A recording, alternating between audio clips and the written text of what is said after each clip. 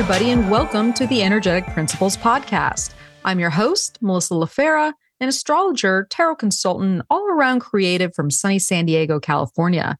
And this is the 156th episode of the podcast, airing May 17th, 2023. Now, in this episode, I'm pleased to welcome back special guest Joe O'Neill to join me on the program to chat about Gemini season 2023, where Joe and I go mercurial and break down all the bits and pieces of this year's solar passage through the twins. First, we address how Taurus isn't done with us yet, as Jupiter gets settled, Mercury gains speed, and we start the season fresh off a new moon in the Bull's territory. We then walk you through a play-by-play of the transits in store, including the mutable moon cycles and Venus entering Leo for an extended stay. To wrap up, we address the bigger picture of Jupiter separating from the North Node to make the opening sextile to Saturn in Pisces. The story is moving forward, so it's time to dial in our narrative. To follow along as we step through the chart, you can tune into a video version of this episode on YouTube. Now, if you would like to support this program, come on over to energeticprinciples.com, where you can book a personal consultation. You can leave a tip in my tip jar, or you can sign up for my monthly transit newsletter, The Heavenly Wind, which goes out at the beginning of each month and is chock full of goodies on how to navigate the astrology, along with a little, tarot correspondences and also an animal ambassador. Now, I am fresh off of doing my first webinar where I did a class on overlaying tarot with the natal chart, and it went super well. A lot of enthusiastic feedback, and everybody really loved it. And everybody was loving the donation format as well. So stay tuned for more webinars because there will be more in the works. But the best way to stay abreast of that is to sign up for my mailing list. So not only do you get the Heavenly Wind, but when I do have a class or webinar available, you will be the first to know. So, all right, everyone who is ready to hear all about Gemini season 2023, here we go. Now let's meet our guest. All right. Welcome back to the Energetic Principles Podcast. We are going to be speaking on Gemini season today, and we have a wonderful return guest with us. We have the super smart and quick-witted and number one Tolkien fan, Joe O'Neill, with us back again. Thanks for joining me, Joe. Oh, thanks so much for having me, Mel. It's always a blast. When I think about Joe coming, because Joe's been on the podcast a few times. So if you've been a long-time listener, first-time caller. Now I don't know if that came from the, you might have caught Joe on a few of our season episodes here, but the one thing you always bring to the table, somehow you managed to weave in some sort of Lord of the Rings reference. And I have not seen Lord of the Rings or read it. I have played the Lego PlayStation game. Was it good? I have not played the Lego PlayStation game. Oh, you would like it. Yeah. No, it's great. I don't know if you're a video gamer. I wouldn't say that. Yeah, I'm the same way. I'm not like always in there, but I played it. It was super fun. You know, in the Lego games, they don't talk. Like there's no narrative. It's just only like kind of like pictures and they're going. Oh, that's cute. So you would really like it because I'm figuring out this whole story by no dialogue, little Lego men doing things. Yeah. So if you get in there, check it out. Yes. All right. Well, before we get started here, we got so much to talk about with Gemini season, which I guess is very fitting. But Joe, tell the listeners a little bit about yourself. All right. So yeah, I'm Joe O'Neill. I'm a consulting astrologer and writer based in Oklahoma City. I specialize in the 12th house and being a Lord of the Rings nerd. Yes, that's probably what people recognize the most about me. But contrary to popular belief, I will not get mad at you if you haven't seen the movies or read the books or anything like that. More than anything, I'm just in love with stories in general. I also love Ursula Le Guin, and story is a huge way that I go about my astrology practice in general, whether it's with my 12th house work or my writing or what have you. It's all I always hope to kind of capture the same feeling that really good stories give you, whatever kind of stories attract you specifically. Hoping to kind of tell the stories of the planets. So that's a little bit about me.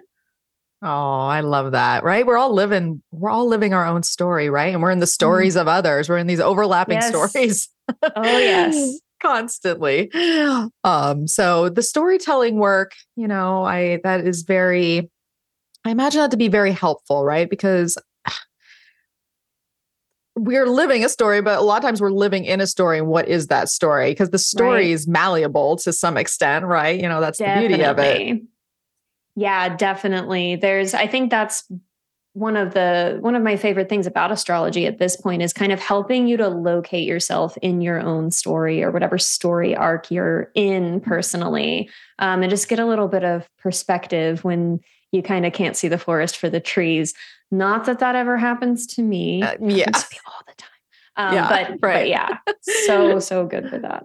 Oh, I am always in the forest I don't know what it I always think about that term, that saying, and I'm like, it makes sense when you say it, but then when I try to pick it apart, I'm like, see, I'm always afraid I'm going to say it say it wrong and it's wrong. going to mean something different.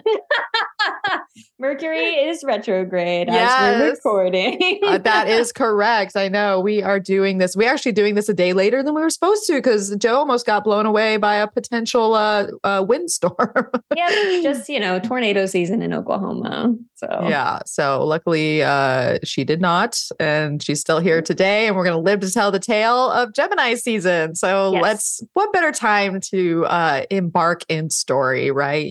This is the season that is aligned with Mercury energy, one of two seasons that is. But, Gemini, I absolutely think about this, like the story, or at least, well, there's different facets. There's facets of the story in Gemini, but the story doesn't only live in Gemini. But, we are in Mercury territory. So starting Sunday, May 21st, we are moving into Gemini. And there's a lot going on. There is right when we get in there, we got this setup of, Jupiter having just moved into Taurus, having a square with Pluto in Aquarius. There is Mars moves into Leo, and there is a T square going on between these planets. So Gemini season starts off with a bang. And let me pick your brain on that. Joe, yes. What Jupiter, Pluto? I mean, Jupiter, Pluto, Mars in there, like 0 degrees. What are we looking at? What are we looking at? That has been the top question for my clients recently is like, tell me all about Pluto and Aquarius, because it's a really big ingress. Pluto moves really slowly. So there's so much about this new chapter that's brand new. And we're just getting a preview of it, really. And then we'll get another preview when Pluto makes its next ingress into Aquarius. So we have Pluto dipping in and out. So right now, I'm really just in this kind of watching and waiting phase to see kind of what new chapter of changes is going to be ushered in with this transit over the next couple of years. But to get more specific for Gemini season and this T square that's happening, I mean, it really does start off with a bang. I've been looking at this section, like this month of the astrology since last year, because every time during this little time period, every time a planet ingresses into a fixed sign, it immediately makes an aspect with Pluto. So it's like it's getting these little micro activations, and the tension or the intensity we might see from a hard aspect from Pluto that was usually getting triggered around 29 of cardinal signs is now being brought to the fixed signs. And to me, it adds kind of like a broad strokes feeling of really big pieces needing to shift kind of tectonically. Mm-hmm. And the tricky thing about that, of course, especially if you're someone who has a lot of fixed placements, they're not the most movie aroundy. That's not very comfortable, which is interesting against the backdrop of us moving into this mercurial Gemini season with the sun. At the same time, we've got these different tension points between these fixed areas of life. Leo, that often has to do with a feeling of selfhood and identity and like emotional honesty. And then Taurus, which I would wager any Taurus placement right now would like a break, would like kind of the steadiness that we know Taurus for, even though there's been a lot of action in Taurus. And then Aquarius, where it sort of feels to me like there are changes that are kind of irrevocable coming, which sounds a little foreboding. I don't know that it has to be, but it's really one of those that I feel like we're going to have to experience and just notice as we experience it, because it's so new. But I want to know what you think too, Mel. Well, no, change. That's really, change. It's like and speaking as someone who is a fixed person, I mean, to some extent, I've got fixed angles, which is going to make me a fixed person. Yep. I got cardinal things, I got mutable things. So luckily, like I feel for all you fixed people out there that are like primarily fixed, because it has been a ringer, between Saturn and Aquarius, the Saturn Uranus square, even just Jupiter and Saturn conjuncting where Pluto is right now. Because that's the big thing is like, just like you said, Joe, like when we have these planets moving into 0 degrees of fixed signs, even if Pluto's hanging out somewhere else, we're still activating this Jupiter Saturn kind of ghost degree, so to speak, that is just sitting there. And, this is a 20-year cycle. This is all about like where we're going, how we're growing, what are we solidifying, what are we crystallizing, where are we crystallized that needs to like break up and grow. And it's not just on the individual level, it's on the collective level. We're talking about highly collective energies as well. So I think we're definitely going to see some things in the news stream around this time. But, I feel it in my own life, like some people, it's weird because you're right. Like trying to move fixed energy sometimes is like, you ever like pick up a concrete block, it can only be this big, but then you pick it up and you're like, God damn, that is so heavy. Yes. Why is it so heavy? So it's like trying to pick up these bricks or these concrete blocks, and it's like, and move them around, and it's slow and it takes time and it can be frustrating. And it's like, but Jupiter is coming in and saying, because I feel like when Jupiter activates anything, it's like, all right, where are we growing? How's this expanding? How is it moving forward? And sometimes moving forward means something has to go or die, or, like that's thing is like a lot of times you see Jupiter aligned with death energies, because it's that's like, true. What's the next stage, and especially with Pluto here, but like you said, we got to remember that Pluto's just getting situated. Like we don't know, we gotta ease into whatever this Pluto energy is in Aquarius, and especially whatever house it is, activating for you, especially if you're a whole sign house system, right? We're in a totally different house energy, and Pluto just stationed retrograde too. So a lot of that tension, a lot of that, kind of that transformative energy that Pluto likes to be associated with is happening inside. And Jupiter's putting pressure on that. So, you can stay in your fixed hovel like me, and you can have, like, for a perfect example, my partner is like, when are we going to move? You've been in this house for 18 years. You like, it doesn't seem like you want to go anywhere. And it's frustrating me. Like Jupiter's moving into my 7th house of partnerships, right? And it's like, something's got to change. And then Mars gets aggressive about it. Mars like, you know what? We got to do something.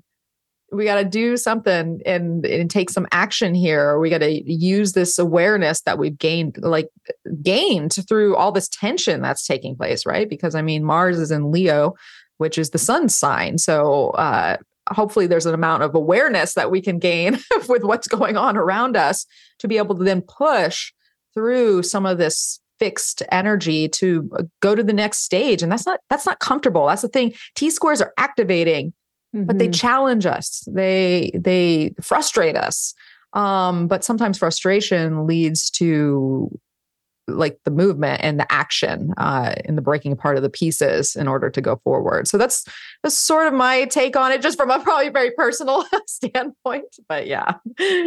No, I think that's so true. And, anytime we have a slower moving planet like Jupiter moving into a different sign, like I think about the context of where it's been.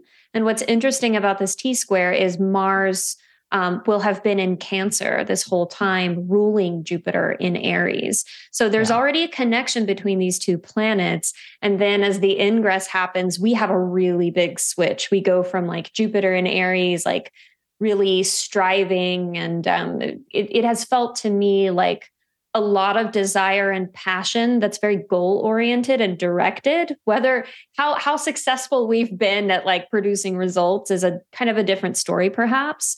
But then when there's this switch, suddenly Mars, that's had a lot of kind of, I think, needed recuperation time in a water sign after like 8 years in Gemini. Oh, Jesus. I know. I'm like, I don't even want to talk about it. But then we have Mars getting some fire back, and like Mars is a fiery planet already. So it's like, I wonder if at the same time there might be this resistance to change that we often see in fixed signs. But I wonder if there might also be sort of a real hunger for a result too. And maybe we can talk a little bit more about that when we see what transits are being activated specifically. But with Jupiter in Taurus, with the North Node, like I want to see this dream become real. And like, I want to see kind of the proof, like I want to be able to touch it and feel it. And I kind of wonder if some of these Leo ingresses we're seeing during Gemini season might feel a little bit like, okay, can you as a person hold all that you're wanting to make manifest? Like, can you personally hold that and the tension there too? So I'm very hyper fixated on the Leo ingresses for reasons. I'm sure you got some Leo hanging out over there. And the Venus retrograde coming up this summer. Know. I'm super interested in how we see that foreshadowed. Yeah, absolutely. Because that is going to be a big thing, right? Because just what you were saying earlier, we got to remember, Jupiter moving through the last degrees of Aries as we speak. This podcast will probably come out around the time that Jupiter moves into Taurus, but it's been under Mars's domain for quite some time here. And Mars has just been not chilling in Cancer, steaming, brewing. And then all of a sudden we're in Jupiter's in Venus territory. But, you think that like Venus, like, okay, yeah, your little Venus hanging out in Cancer. That's a nice vibe, but Venus is going to be retrograded in the sign that has to deal, once again with kind of that heart and that sense of self and the expression and what you want out of life, the solar qualities. And so I think that's a big thing with us, the pieces of the puzzle rearranged slowly but surely. It's always going to bring us back to ourselves, right? If we are making these big changes, what do we want? What are our desires? Right? What do we desire as people? What do we desire as individuals? And so that's sometimes a thing we got to connect with in ourselves to be able to meet another person or to meet the world, and to do so in a way that's authentic. And sovereign was a good a word for Leo as well. And so I feel like in many ways, there's a lot of getting to know ourselves again. I think so too. Yeah, for sure. So, well, Gemini season will ultimately bring us many options to entertain, right? Because that's the idea of air, especially mutable air, right? Mutable is all about the transition space. We're kind of in that double-bodied energy. We look at our lives through an awareness of duality. This is true, and so is that. And so, what does that mean? And so, how do I look at that? Mercury loves to speed things up too, right? Maybe not right now with being in Taurus and still retrograde. True. But there's something to be said once Mercury gets out of it will be out of actually when I'm thinking real time right now as Joe and I are speaking, because Mercury is going to station here on Mother's Day here on the 14th. So it will be slowly but surely moving forward. So it'll take a little bit for that Gemini sun to kind of come in here. But yeah, so we got all these ideas and potentialities that are going to be at play. And what better time to entertain such things than when these big fixed pieces are trying to move around. So I mean, what do you even think about Gemini energy and Mercury or even mutable air and in general, and how that might apply to some of the things that we're talking about in the moment? Yeah. Yeah. I'm a mercurial person myself. I have plenty of Virgo placement, so it's not the same as Gemini, but there's a really lovely curiosity with Gemini energy in general, that mutable air that wants to play with all the options and explore all the options and really values that freedom to change our minds about things, to do something different, to try something different and just see what happens. And I think in the northern hemisphere where we both live, it kind of coincides with the world getting warmer overall and things. It feels like there's more movement and aliveness, and that's kind of a feeling or a quality I get with Gemini in general, anyway. And I think this is going to, and I hope this is going to bring kind of a freshness to some of the kind of bigger pieces that are moving around, a lightness that is probably needed. And let's not forget that like there can be, imagine me about to say this about Gemini, the twins. It's like there can be two kinds of Geminis. There can be way more than just two, but there can be the very chatty, very social, your calendar is just booked out. You're always doing something and having all these different things to go do and explore. Or there's a kind of more internal manifestation where it's like the researcher, where you're like going down rabbit holes and learning all you can about these various subjects. And I think more of that internal or almost introverted version of Gemini energy can be really good for kind of logically assessing some of the things that are going on, because what we're going to see with Mars and Venus, particularly sort of during Gemini season, and then Venus later in the year, Venus and Mars are very visceral planets. They very much have to do with the passions we can like feel in our bodies. And sometimes a good balance is a little bit of that intellectual side where it's like, okay, I'm going to take some notes on these big feelings I'm having or these experiences that are going on. And it can give us just a nice, helpful supplement. Which, the hope always is to not go too overboard and still balance the wisdom of our minds and bodies together. But it might be a nice kind of complement to the other things going on this season. Yeah. Right. And I mean, maybe that's part of the challenge too. It's like our minds are useful tools. Absolutely. Especially when we have to look at our lives and kind of put them into these camps, like when I think about Gemini, I think about the pros and the cons list, right? Exactly. Sort of. Exactly. Yeah. Like, or I know this and I know that, and how do we weigh these differences out? And using the mind as a tool to help us get a better grip or understanding from a logical placement, but also knowing that the mind is not the authority of our lives, Yes. and not getting caught in it, because that's the thing too, is it's like you start to ping pong and it's like one day you're like, I align with this. And the next day you align with this. And it's like, well, which is it? I don't know. And then that's when you got to drop into the body, right? You got to drop into the heart. You got to drop into the feelings, the intuition, your instinct. And what that looks like for you. And so I think sometimes that's the challenge of Gemini season is to use the mind wisely, but realize it's not the ultimate say. But that being said, one of the things that you said really resonates with me about Gemini and Gemini season is the change of mind. Like that's powerful, right? Especially if we're like going through all these fixed energies, right? And even thinking about like what you were talking about earlier in the story, right? Like think about changing your mind around your own story and what that looks like. The story of the past, the story of the present, the story of the potential future. like it's as cliche as it sounds. It's like, what do they say? Uh, you change oh man, I'm messing it up. Mercury, your, your perception is your reality, right? You change your mind, you change your life. Like, and talk about a setup, celestial setup for that right now. So I think it can be a thing. It can be a thing. I welcome it.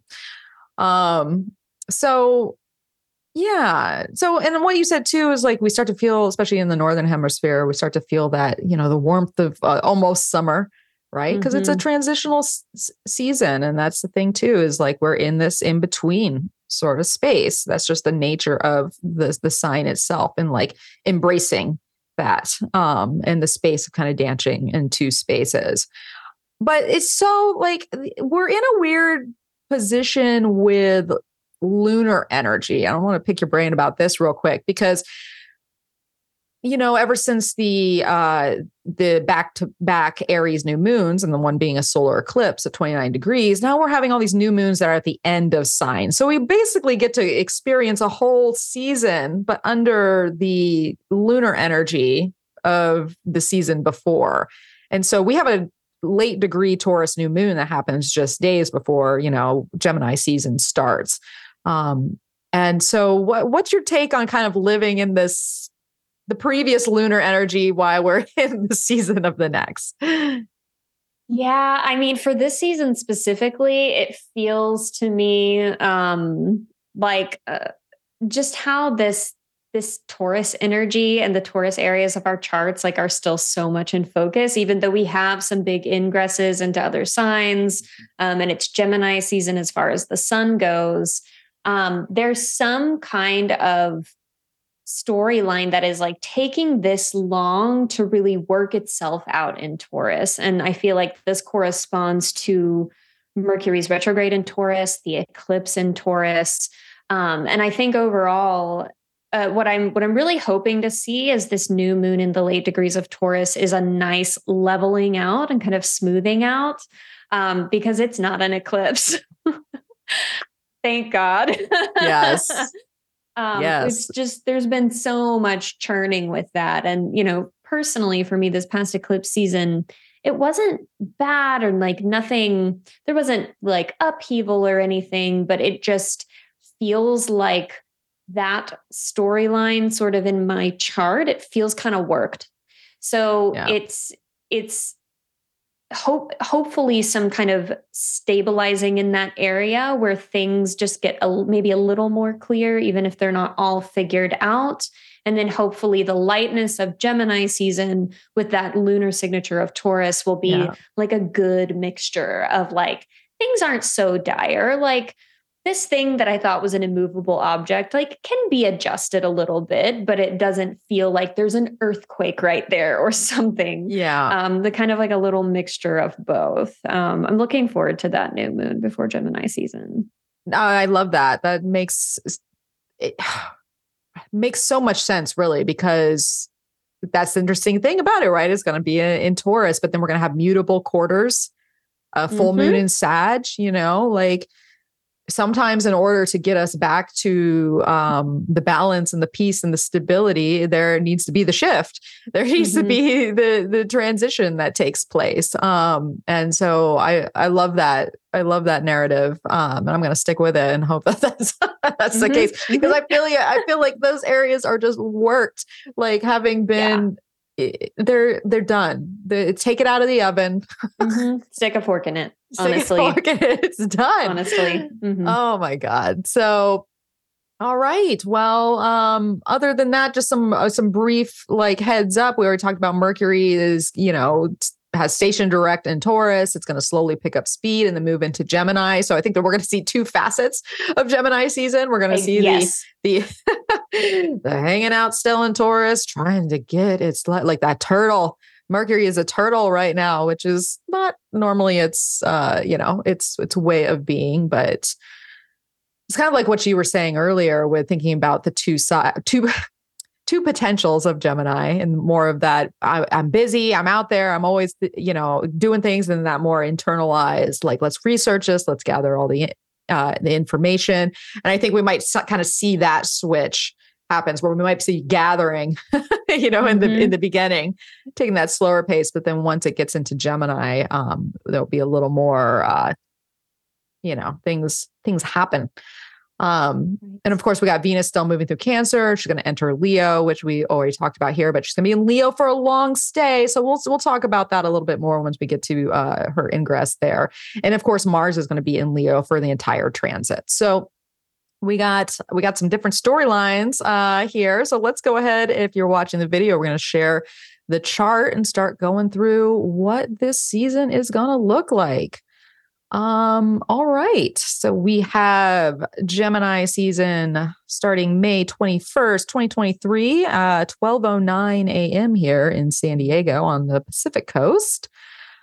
We already talked about the fact that we have this, look at this setup with, well, okay, let's talk about that, right? So the second the sun moves into Gemini, it's going to bring a light to the tension, right? It's going to make a trine with that Pluto retrograde in Aquarius. It's going to make a sextile with Mars in Leo right there. So, I mean, talk about an entry. Joe, what do you think the sun's going to help maybe alleviate, or maybe not alleviate, but hopefully with that placement? Yeah, that's so interesting. I'm just glad anything's trining Pluto in Aquarius. Not that I think it's been super hard with the squares, of course, but this to me feels like how stuck things can get in fixed signs or fixed states of mind, which of course, like I have fixed angles too. So I'm very familiar with the getting really tunnel visioned. And this feels like opening a door and like the breeze blowing through and kind of blowing some notes off the desk type of thing and being like, oh no, I was doing all this overthinking about that. And it's like, okay, that's good that you lost that research, because maybe it's time to just kind of breathe some new life into something, get a fresh perspective on something, and be able to see this Sun Pluto trine specifically feels to me a little bit like, especially if some of the changes that are being foreshadowed in the Aquarius part of your chart have you a little anxious or they feel really big. The sun being like, no, here's what we can do with this. Like here are the ways, and the things that are possible. And so I'm hoping this brings a feeling of things just feeling more possible when you look at them from different vantages. And then there's the sextile with Mars, who, is ruled by that sun in Gemini that brings in that action piece. Because we can think about it all day long. But then there's this potential for I feel empowered to take a step in this direction and try this new thing or do this experiment. Just feeling a little more lightness around the possibility. So that's kind of how this feels to me. And that seems like a pretty positive start to Gemini season, honestly. It does. And what a blessing to have the sun tap into these two planets, right? Because we have an interesting story that is just brewing at the beginning of Gemini season, other than the T-square we're talking about. But, we basically have in the first couple days, we have this motivating, sun sextile to Mars. I think that just the visual of the door opening and the breeze blowing in, it was very visceral for me when he said that. I could feel it. I was welcoming it. I was like, you ever just feel go outside and you feel the wind on your face and there's just this sense of spaciousness and freedom and freshness. And it's so nice and it's crisp and it warms you up and it gets you excited. So I think it's so helpful, right? Because Mars, as the days go on here, don't want months. I want days. Okay. Mars, as the days go on, right? It is going to make a that square to Jupiter on the 22nd, well, really around there, you know, we don't even have to have days with this. Like we're really going to feel it probably more on Wednesday, you know, when Wednesday to the 24th, when the moon gets into Leo and activates all this energy. But, you know, we got Mars squaring Jupiter in this T square. And also, you know, Mars keeps moving along to get to the bending of the nodes. So there's this turning point. Joe's eyes got big. The whites of your eyes got so there's this interesting Mars story, and I think the solar opportunity that comes in with the Gemini ingress is really helpful with the potential of like where Mars could actually really go overboard sometimes with Jupiter, a square to Jupiter, right? And then being at the crunch of the nodes and like this kind of destined place. But I don't know. What do you think about kind of just these Mars moves? And it's an interesting setup, especially with that Leo moon coming in, being like, yeah, that's true. I always love to like animate the chart by like day and hour to see when the moon is pinging these kind of slight, like medium-sized transits. Yeah. So my eyes got big when you mentioned Mars and the nodes, which is hilarious because I did not do that on purpose. But I think planets hitting the bendings of the nodes is really interesting. And this is not just any planet hitting the bendings, it's Mars who rules the south node. So Mars is already involved with the nodal story, that nodal axis story, the eclipse story, really. And it is coming to a close over the course of the summer. If we look at it outside of eclipse season, but with the nodal transits themselves. And for me, it seems to me like planets that hit this spot, square both the nodes, sometimes have this caught between feeling where it's like they can see both sides of a story or of an issue or what have you. And it can feel like, okay, but which one is right? Not that there is always a right one and a wrong one, because I don't think that's how it works with the nodes, but that feeling of being caught between can sometimes come through pretty strongly. And, you know, when we're talking about Mars, especially in a sign like Leo, where there can be stuff that comes up around pride and maybe proving ourselves, whether that's to someone else or to ourselves or whatever it is. The feelings I'm going to be watching for during this time are, you know, overcorrecting, perhaps. If there's a lot of tension in some areas and Mars might feel really empowered after having spent a lot of time in Cancer, much more of a felt experience kind of place, we may get this kind of energy surge. And I think it's a good time to kind of keep things in perspective where we can and make sure that we are listening to our hearts, that really heart-centered kind of Leonine solar wisdom, but at the same time, knowing, you know, Jupiter's involved, Pluto's involved. We may want to be seeing big changes or big movements if we've been feeling a little bit stuck or run down, but we got to keep it right sized at the same time. Mars and Jupiter have this like one-upping each other kind of feeling sometimes where it's like they goad each other on. So that's something I'll kind of be watching for is, you know, are we overcorrecting? Are we trying to do too much because we feel the need to usher in these changes, or we just want something to be different? Those kinds of things come to mind. Yeah, absolutely. It has this, because it's easy to go overboard, right? Maybe not intentionally.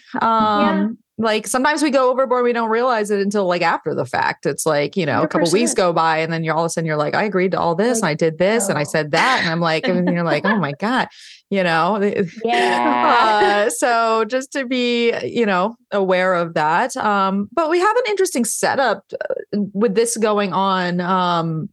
and things getting maybe a little just testy in general, just with Mars feeling in that in between space that you're talking about. And now it's getting a solar injection, where before it was kind of more in that internalized lunar emotions, which can be very volatile, right? With Mars and Cancer and fall there.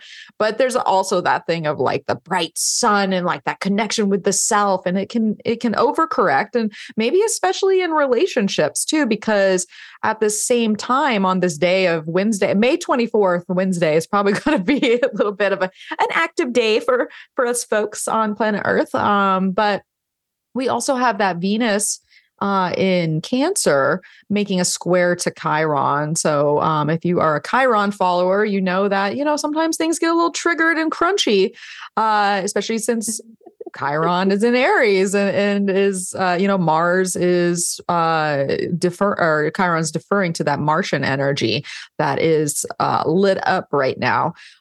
So, for your own sake of relating with others, for your own sake of personal balance and inner, self-care, sometimes we can go overboard. Like you get in the gym and you're like, oh, you know what? I want to take off these 10 pounds, or I want to build this muscle mass. And then you like go just work yourself like crazy. And then you go home and that Venus in Cancer is like, oh my God, can't move. I overdid it. I'm like,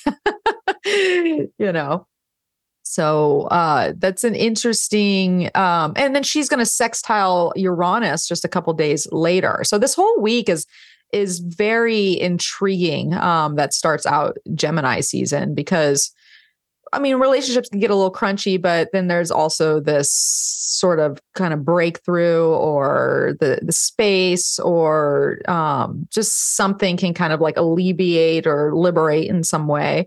What do you think about Venus and her moves within this Martian, Jupiter, Pluto territory? Yeah. And that's the thing too, is that Venus in Cancer square Chiron, that's who's in charge of this first little part of Jupiter's ingress into Taurus. Yeah. So it's like that. It's almost like the Mars. We can see the ways in which these storylines are connected. And as you were talking about the like kind of crunchy, like that made me laugh, because I was like, oh, crunchy and triggered, like relatable set of words. It made me just think of this idea of just kind of out with it. Like, just even if you are feeling really sorry for yourself or kind of hurting your own feelings about some things, like let it get out, and then let yourself really see it and let it be heard in, ways that are safe, with people who are safe. Because sometimes really letting that out instead of keeping it in and letting it fuel maybe these kind of Marshall storylines, the like chip on our shoulder type of energy, just letting it be both. Like, part of you is going to be experiencing Mars in Leo, ruled by the sun in Gemini. Like, I can do this. We can do this new thing that's different. Yeah, 100%. Let's try it. And then some part of you may be really embodying Venus in Cancer, where you're like, actually, I'm baby. This is really, really hard, and I don't know if I can do it. How can you let both exist, which is Gemini season to a T, which is Gemini energy to a T? Because it's like, when you allow a feeling to be fully felt and really come into acceptance of it, it's like that's where that Uranus sextile can come in and sort of open a window where there wasn't one before, or just have kind of, again, a feeling of possibility, where things feel more possible sometimes when you let things be exactly as they are. Because when you try to hide parts of yourself from yourself, you're also hiding possibilities from yourself. It's like you can't pick and choose, like, I'm going to limit this part of my expression. And it's like, when you're doing that, it's like you are, choosing not to look one entire direction, where, there may be scary things over there, but there are also doorways, and there are different paths for you to go down and things like that. So that's kind of the word salad as it is, the feeling this kind of setup of configuration gives me. Oh, I love thinking about that in those terms, because when we pull out and like look at the bigger cycle of, especially like Mars Sun synodic cycle, right? Mm-hmm. This is the last, kind of that closing sextile for Mm-hmm. this elongated cycle. So there is this, like I like the idea of like, opening opening a window where there was a door. That's not a saying. I feel like they're both passageways, but that yeah, what is possible within this period of time, even if it's, we're kind of like excited about it, but we're also vulnerable with it, and things are a little Mm-hmm. crunchy, and we're getting intuitive hits, and we are, we're we want something different. I mean, that's essential. Or we're attracted, let's say that, especially with Venus, we're Mm-hmm. attracted from, like a nourishment standpoint, like in order to feel like nourished and connected with ourselves and our souls and our what we need at this world, something needs to kind of shake up and give a little. And so Mars can help there, right? Because Mars helps, and same with the sun, it gives us that consciousness and gives us that directive. Because unless we actively change things and move pieces around and grow and in a not a different direction, but the direction that feels right, that keeps us from being Mm-hmm. stuck or stagnant, we're nourished, we're filled up in that way of moving forward, right? Because the sun and Mars are going to meet later this year in Scorpio for Yes. a nice strong conjunction for a couple year cycle that will be starting there. And this is essentially the last Ptolemaic aspect before that happens in November. So you can kind of think about in these bigger story arcs of what's being motivated within this time, even though we do go through the ups and downs of like what that feels like. There can be a bigger story that is seeded later in the fall based on the motivations of this moment. Yes. Absolutely. All right. Mm. So what a start to the what a start to Gemini season. So Oh. so we're gonna kick off with a few days down the road. We make it to Saturday, May 27th, and that's when we are going to go through first quarter in Virgo. So we got a new moon in Taurus, then a first quarter in Virgo. So we have these like kind of back to back, like initiating, active, pushing energies in, Earth. Mm-hmm. To me, this feels very like like uh like cleaning house, like getting not even a cleaning house, but just getting things done. Like, I don't know. How do you feel about this? Like weekend feels very, especially because it's not only just that first quarter in Virgo, we also have, the sun squaring Saturn and Pisces. So we have a What's T that? square with the moon and the sun and Saturn. Um, well, Yeah. back to the crunchy, but activating. what Back what's your take? back to the crunchy. I look forward to every time something makes an aspect to Saturn now, just because this is such a different Saturn story than Right. we've had for like 6 years. And these there's still when the moon aspects Saturn in Pisces or other planets make an aspect to Saturn in Pisces.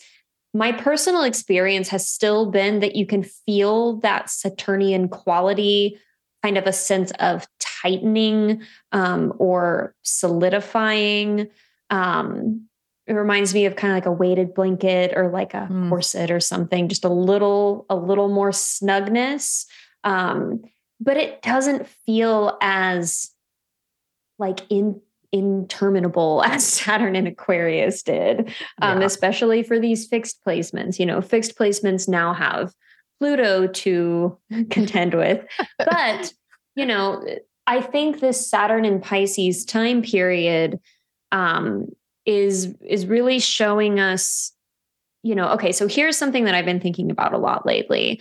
As these changes are ushered in by Pluto and Aquarius, through some of the transits we've been talking about already, and some that are happening in the summer, et cetera, a lot of the Saturn story for the past several years has felt like within all these big pieces of our lives that are shifting, there's that one that's just always like that, where it's like, that's the thing you can't change. That's the non-negotiable. And Saturn often has this kind of non-negotiable feeling. But it's shifting now. It feels like there's a lot more choice and flexibility in like, what is the non-negotiable thing you have to work around, and is it as immovable as you thought? And like, what's the source of that? Is it a belief you hold? We are talking about Saturn in Pisces. This is Jupiter's water sign. It's a mutable sign. It has so much to do with belief. And so while the sun and moon both are kind of challenged by Saturn, that's a classic hard aspect of Saturn thing.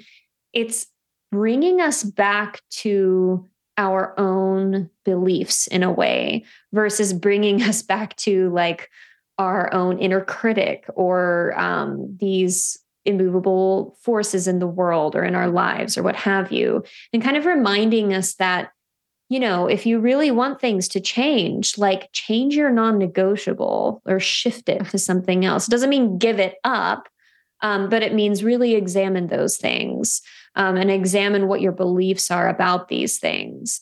And just these mutable quarters for the moon, it just feels like adjustment. Like, it does feel like cleaning house. It does feel like saying, okay, so amidst all of these big things, like, what are the small and medium things that you can kind of shore up and adjust and tweak and optimize a little bit, in between, so you're not totally sucked in all the time to just the big features in the landscape.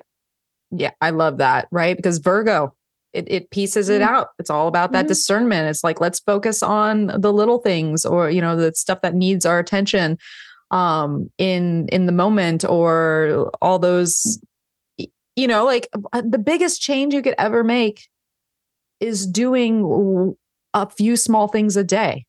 Like that's like getting on that mindset, right? There's a great book that talks about that, called The Slight Edge. I don't know if anybody's heard of that book, but it's a wonderful book to kind of get into those Virgoan qualities of what you can do and the things that you don't feel really matter, but they really add up to the biggest things when you are consistent with them. And this is a very Saturn territory, right? But I love what you were talking about with the non-negotiable and looking at Saturn, and, because Saturn crystallizes, we hold that space. We all have our Saturn parts where we kind of hold strong and like, this is who we are, with this. But the beauty of Gemini season to me, a lot of times, is it gets us back to the why. Why? Yes. And I think that's a big part of making decisions in life, especially when we're at these kind of crux moments, is the why behind anything that we do. We think, we say, we believe, why? Because if we're just running on autopilot, on something that has crystallized over time, from past experience, from conditioning, whatever it might be, is it, where's the why? And does that why still hold up? Because if the why does not hold up, that's where kind of what Joe was just saying about like the beauty of Saturn and Pisces is it has the ability to lean into Jupiter's that shift to move forward in life and break apart some of the crystallization in a way that doesn't lose the core of who we are, but can take off like the added weight or the burden of something that doesn't have the proper why behind it anymore. And that's a big thing, right? Because we're going to get to the end of this season, and the last thing that happens is Jupiter making a sextile to Saturn, right? And Jupiter's sitting near the North Node. We're about to talk about this. So everything that's kind of I'm getting tingles just thinking about that. Everything is kind of coming up. And like, yeah, absolutely. I totally agree with that. There's a bigger narrative, but also a smaller piece in this moment, the weekend of May 27th, that can help move that along. Definitely. Wow. So let's talk about that Jupiter node, right? Yes, let's June, talk about it. June 1st. I think. Where does it come off? Where is it? Yeah, June Yep, 1st. there we So go. we have an interesting all right, there's a setup. So after that first quarter in Virgo, we kind of get this interesting in between space where there's not as much happening other than the moon doing its thing, which it's always doing something, right? But later on in that week, June 1st on Thursday, and of course we're gonna have the moon in Scorpio then, right? So the moon's gonna cruise over the south node just as Jupiter is lining up to the north node for a conjunction. And this does not happen every day. Doesn't happen every day in Taurus, that's for sure. So thoughts on Jupiter nodal action? Yeah, Oh, what's why caveat real quick, while Venus is trining Neptune, right? Because with mhm. with ruling that. Go ahead. Take it away. Yes. Yeah, yeah. This Venus trine Neptune. You'll have to, once we talk about Jupiter in the North Node, I think it's like the next day we get the moon like completing a grand water trine. Yes. Is that what we get? I think, yeah. Yeah. Look at This that. is moody and broody and like Woo! perfect for just like entering your feelings like unapologetically. Honestly, I kind of love that. Although it's a for pretty it. tender. Yeah, I'm just like I'm into it. But this Jupiter North Node thing, you know, um, Austin Coppock has such a great class on the lunar nodes and eclipses, and I took it years ago and I reviewed it recently. I guess if last year is still recent, I can't believe it's May right now as we're recording. But he talks a lot about the North Node bringing things into materiality, where the South Node tends to kind of spiritualize almost and has more of an ascetic quality. Yeah. And so I've been thinking about Jupiter and the North Node and Taurus. And of course, Taurus is related to materiality also, because it's so based on the senses. It's like the earthiest earth sign. And this feels like a classic wanting of more and more and more. And the way I'm kind of experimenting with thinking about this is, what does it mean that Jupiter is here post Jupiter in Aries?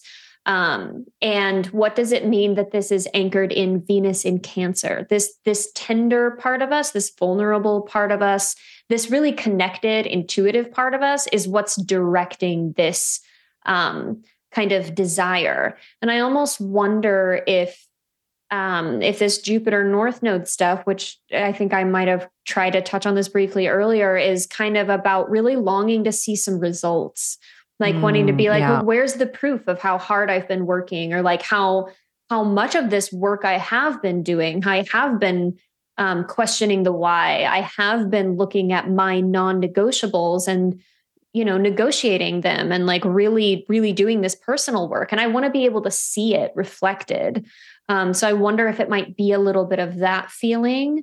I'm thinking about, Venus, Neptune in the background and how this might give kind of an undertone of longing or yearning to go along with this Jupiter North Node conjunction. Because I can't just take one thing in isolation looking at these things. And so it's like that's sort of how it feels to me. And this is also as we're approaching the Mercury is approaching Uranus. Mercury is done being retrograde, picking up a little bit of speed.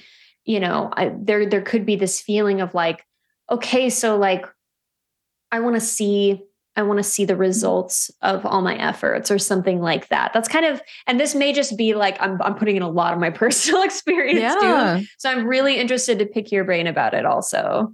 I think you're on point with that. And, and it's a funny thing talking about being astrologers, getting on here and talking about a point of, here's the thing. If you have any Leo planets, you're always going to be talking from personal experience because that's how you know, like I tried to resist it for a long time and it just, but no, that's where the magic is because that's how you gain the actual insights that are the truth to you, Yeah. is your own personal experience, and everything that you're saying. And a lot of times the truth for you and what you're feeling is usually a lot of what other people are feeling too. Cause I feel the same thing. I want to see the results. I've been waiting Yeah. and waiting. I've been Yep. working on myself. I've been working on connection. I've been working on, I've been working on all these things, right? I've had the spirit of the Jupiter in Aries. So I think that's a really good Mm-hmm. point, right? Like the Jupiter is just getting situated in Taurus, and it's bringing all that Aries momentum into, like that inspiration, that fire, those new beginnings, like the push of potential, Mm-hmm. what could be. But that, like it's very Ace of Wands energy, where it's just like, oh, it could be all this. You got all the fire, but where's that? How do we see that? How do we hold I'm that? like, How do we, yeah, want to like touch where's it? it at? Yeah, Where's it at? exactly. And so Jupiter on the North Node, that doesn't mean that it's here today. Especially like, I love what you bring up about the idea of yearning, right? Yearning for the change, the moon in Scorpio, a little brooding. Like, Mm-hmm. it's like, so there could be something just about this particular moment where it just gets you so aligned with get it on already. Like what needs to happen? What do I have to do? Like what, Mercury's like, let Yes. me think. I need a breakthrough. Like Uranus, I've been waiting for your energy this whole time, right? Because Mercury's stationed right next to Uranus, but didn't complete the conjunction. So, we've been yearning for the tangible and practical breakthrough for a while, through this, through eclipse season, through the Mercury retrograde. And so I love that you pointed that out, because I think that's a big piece to this puzzle, right? Because we're in Gemini season. Mm-hmm. we, Mm-hmm. we need Mercury. Mercury is We going do. to, Mercury's wants can deliver that message, Mercury, because we are yearning, we're churning, we want the results. Like, let's get this party started. So yeah. Will it happen today? Don't know about that. Will you be at your point where it's like someone's got to give? I'm ready. Move me forward. Absolutely. Right, right. So that well then how's that a setup for a full moon in Sagittarius the next day on Saturday, June Ah, 3rd? yes. Right? Like the universe, I tell you. It's So we got this full moon Saturday evening, June 3rd. And you know what? I like a Sag full moon, usually pretty active. But Oh, it's yeah. also like Sag, it's a Jupiter ruled moon. We're talking about all this Yep. Jupiter energy. And yeah, so it's interesting because the luminaries aren't necessarily doing a whole lot, but I think we come back to that Mercury Uranus piece you were We just bringing sure up. do. Yeah. So the thoughts on this Sag full moon? It's it's just funny to me because it's like okay, we have like a non-eclipsed lunation and it's not even in Taurus or Scorpio, and it's like you look at where the ruler of the moon is and look at where the ruler of the sun is, and Yeah. they're both still in Taurus, so it's Yeah. linking us kind of back to this story. And I really liked something you said, because as you said it, in my mind I was like, that's exactly the feeling I have been having, personally, which is like, not just longing or yearning, but being like, I need a breakthrough. Like, I need a sudden, like, I need something to click into place. I need to find the puzzle piece, that kind of thing. I need something to break loose. Even if it kind of like breaks something, Yeah. I'll be able to fix it. It just needs something to move in a way that's big. And this full moon feels like kind of a culmination of that kind of energy. And it is coming back to this Taurus stuff, and it's right around the same time as Mercury is moving towards Uranus. And I think this is a pretty good time to do what we can intentionally to let loose in the ways that we can. There may still be some things that are kind of stuck or need some movement that aren't exactly within our control, but it's like the things that are within your control to kind of let go with, I would do that. Like we need a little bit of time to just kind of shake some of this off. Some of the heavy feelings, or to take a break from the longing or the brooding or whatever it is, and just kind of allow yourself to be kind of filled up.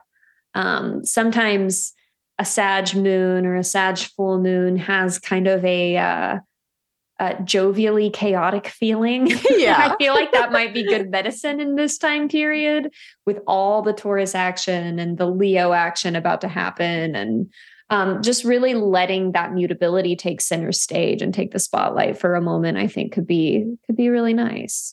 Yeah, I agree. Right. And I think the beauty of the Sag energy, and especially like a Sag lunation, especially a full moon, right? Things are Oh yeah. culminating. They're coming into their apex of fullness, and we're really feeling it.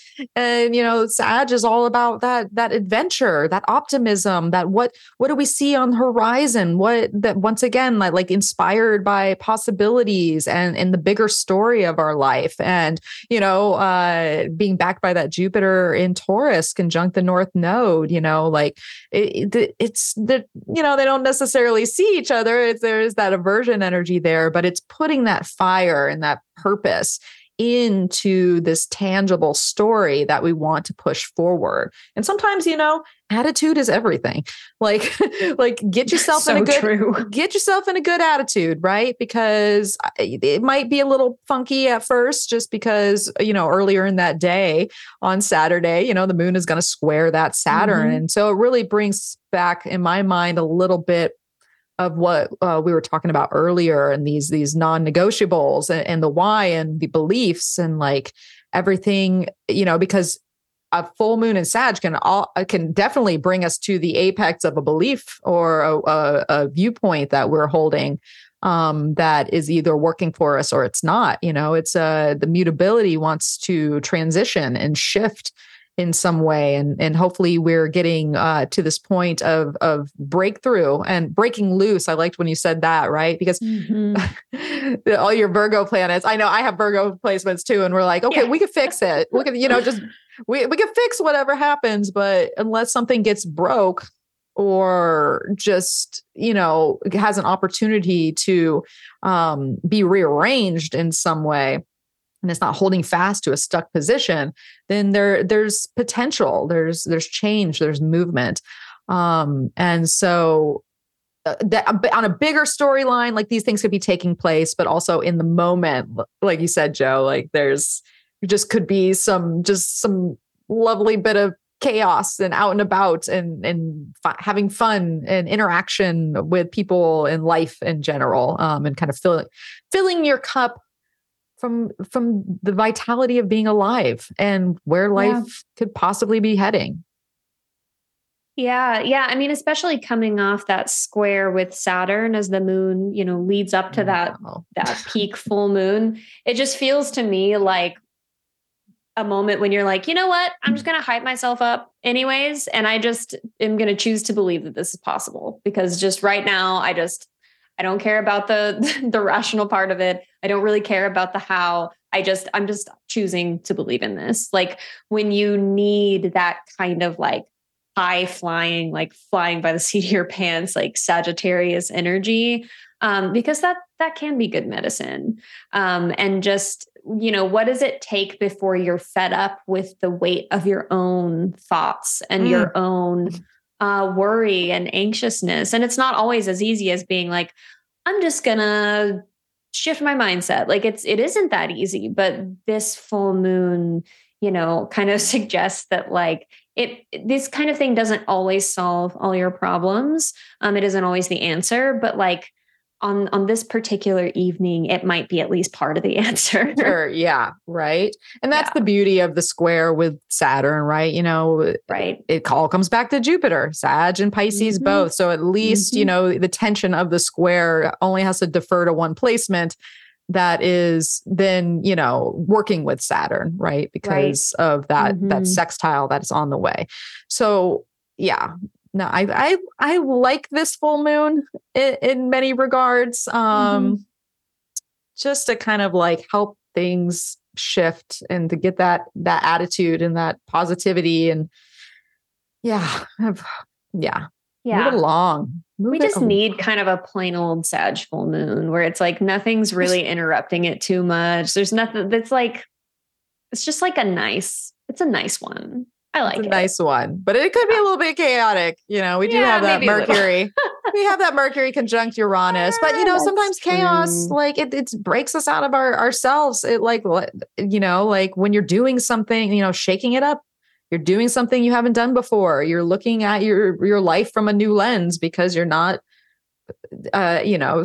stuck in doing the same things. Like that would be a great weekend, right? Because on June 4th is when Mercury goes over Uranus, although it'll be, during that day. So basically this whole entire weekend, like do something you haven't done before or do something you normally do in a totally different way. Like just, there's just a possibility to just really move the pieces around enough to feel like life is moving forward, but doing it in a way that comes back to what we were talking about at the beginning of like the new moon cycle. And like the whole purpose of it is to create a stability, so to speak. But with all the tension that's been going on, that stability might not be present without the lack of stability, I guess we could say, Right. to bring it back full circle, if that makes any sense. Yeah, it does. And this weekend overall, like I'm looking forward to because we did need the stability of just a plain old new moon. I mean, what lunation is just a plain old lunation, truly, No, they're not. but just a non-eclipse lunation there at the end of Taurus. And that felt like a little bit of like clearing the air so we could get a little bit of a better view of what was happening. And this feels like a little bit of a preamble to Mercury moving into Gemini, where Mercury's much better resourced to do all things mercurial. Yeah. And it feels to me, I looked at this aspect and I thought to myself, if Mercury retrograde has felt like kind of fumbling around to try to plug something into the wall, but it's like it's dark and you can't really see where it's at.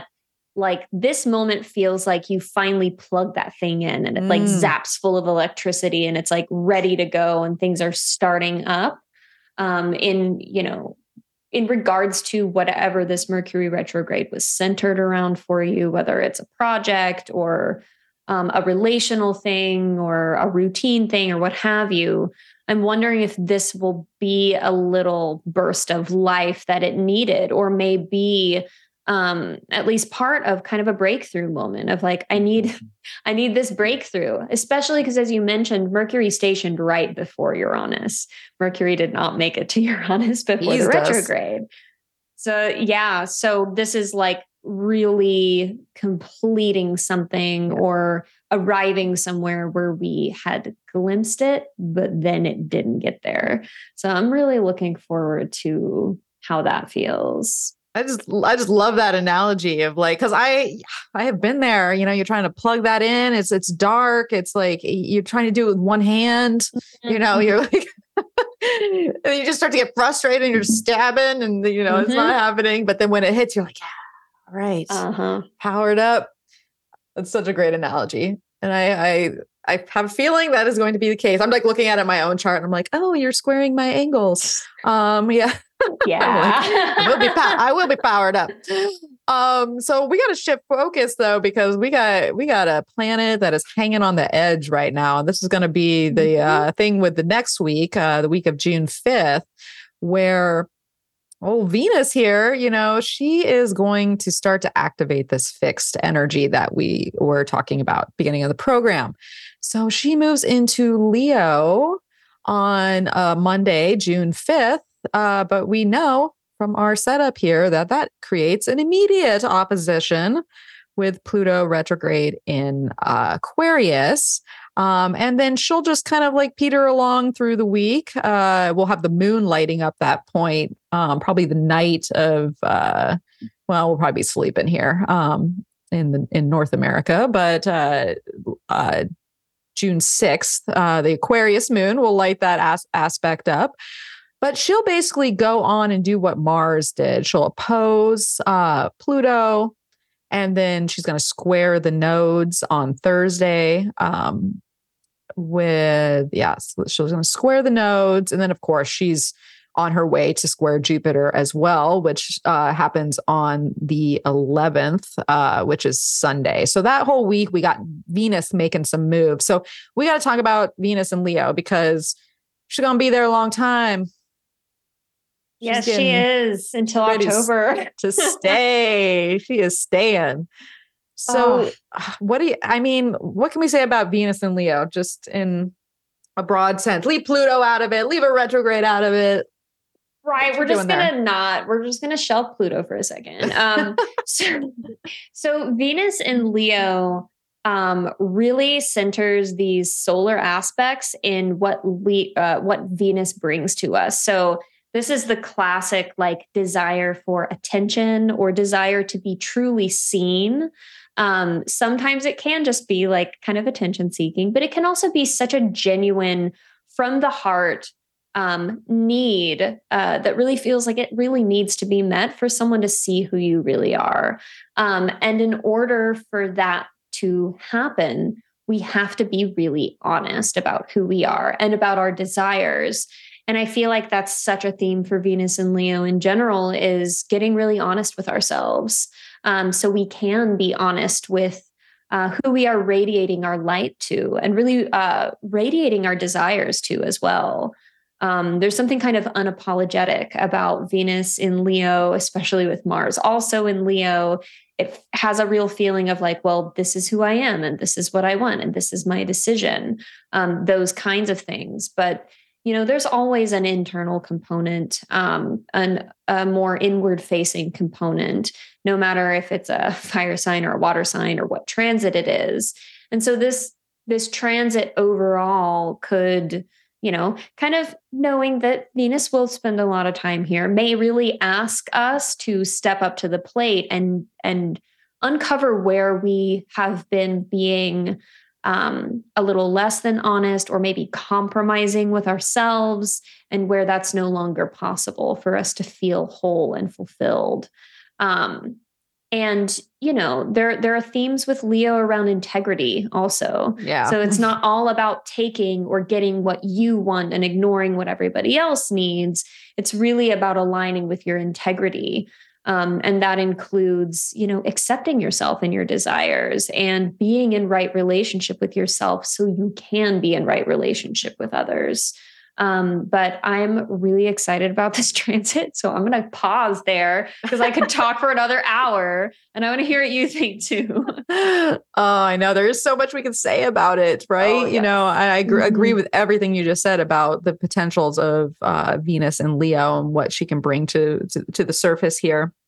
I mean, at the end of the day, she's going to be backed by the sun, right? And so I mean, it brings us back to the core, to the shine, to the consciousness, to the awareness, right? And I think sometimes when we're, doing our best to relate to ourselves and then in turn relate to others and relate to the world, to really harken back to a wonderful conversation that I had with Michael J. Morris on the podcast a handful of months ago when we talked about just relationships in general with the planets. We're in a relationship with everything at all time.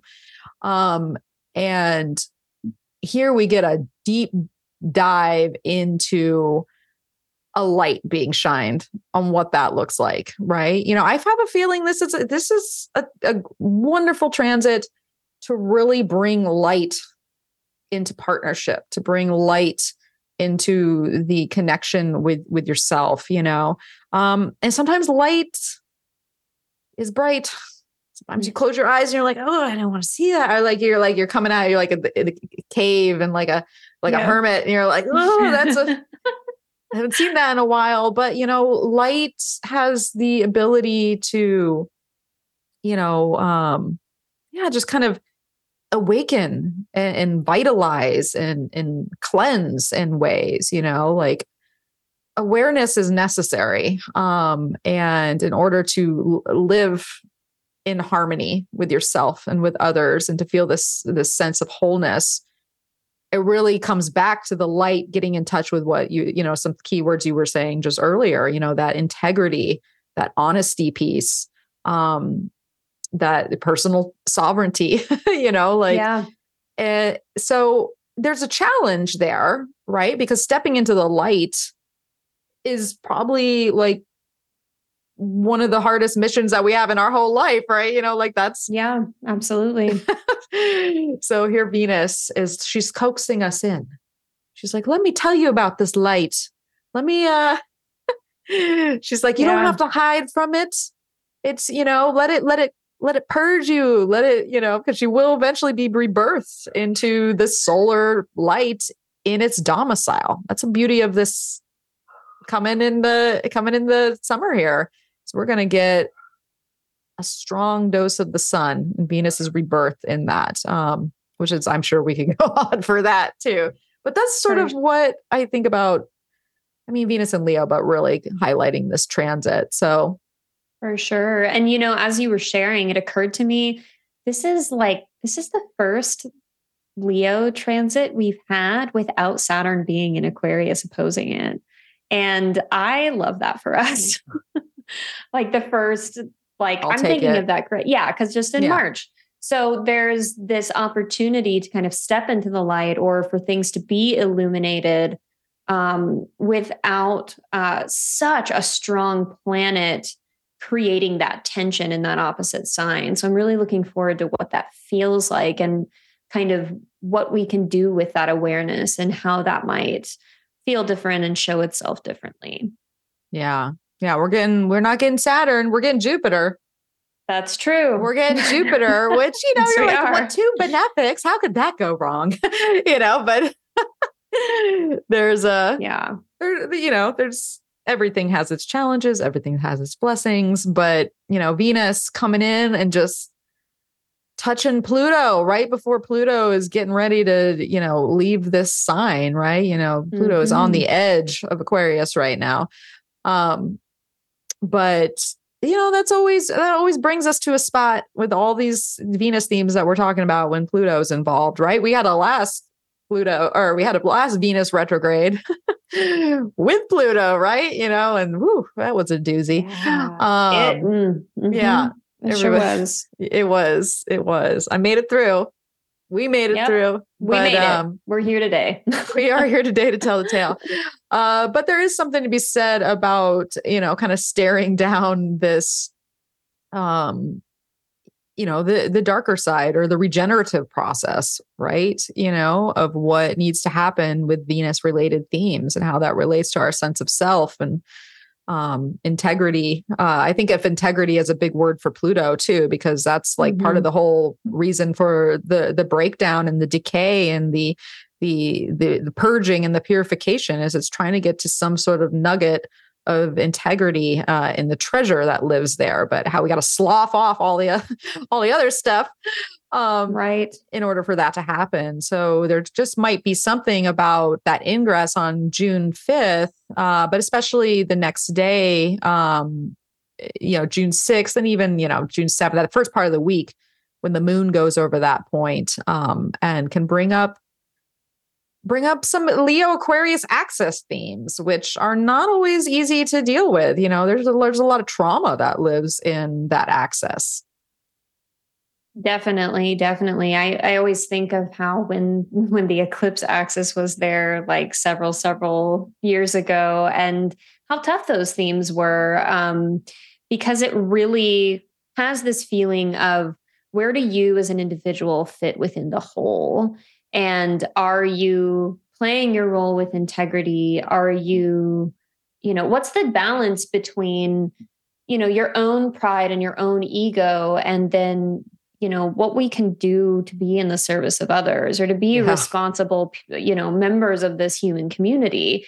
And it can just be really tender and fragile. And, we could talk about this for hours and hours and I won't go all the way into it, but it really does bring that stuff up. And it's just a rife environment for self-doubt, which is why every time I sit with these Leo transits, particularly Venus in Leo, um, you know, it comes back to, for me, this idea of emotional honesty and integrity and aligning with your values and being like, these are my desires and this is who I am, because these are me. This is me embodying my values and walking the talk. And if you are able to continually do that and continually refine these things and be honest about these values you have, the easier it is to move through life. And you still have to make hard decisions. But if you get caught up in those self-doubt whirlpools and you don't feel clear on what you really think, then it's just that much more difficult. So it's a tough axis. It brings up so much of these things. So, Joe, everything you're saying there is so interesting to play off of because, okay, a couple things here. First, we keep talking about the results, right? We don't, sometimes pride can get in our way of the results. Sometimes that self-doubt, we don't want results that aren't aligned with our core values and our true, like this is a big part of it. Like in order to kind of, grow, we want to be aligned with these things that are very important if we're laying down foundations or, getting the results that we've been looking for so long. But the doubt component and looking at the lack of clarity or what is clear, because it's interesting. Clarity can sometimes be logic based. Clarity can sometimes be vision based, where you just see the what's clear in your mind's eye, but it's not necessarily rational.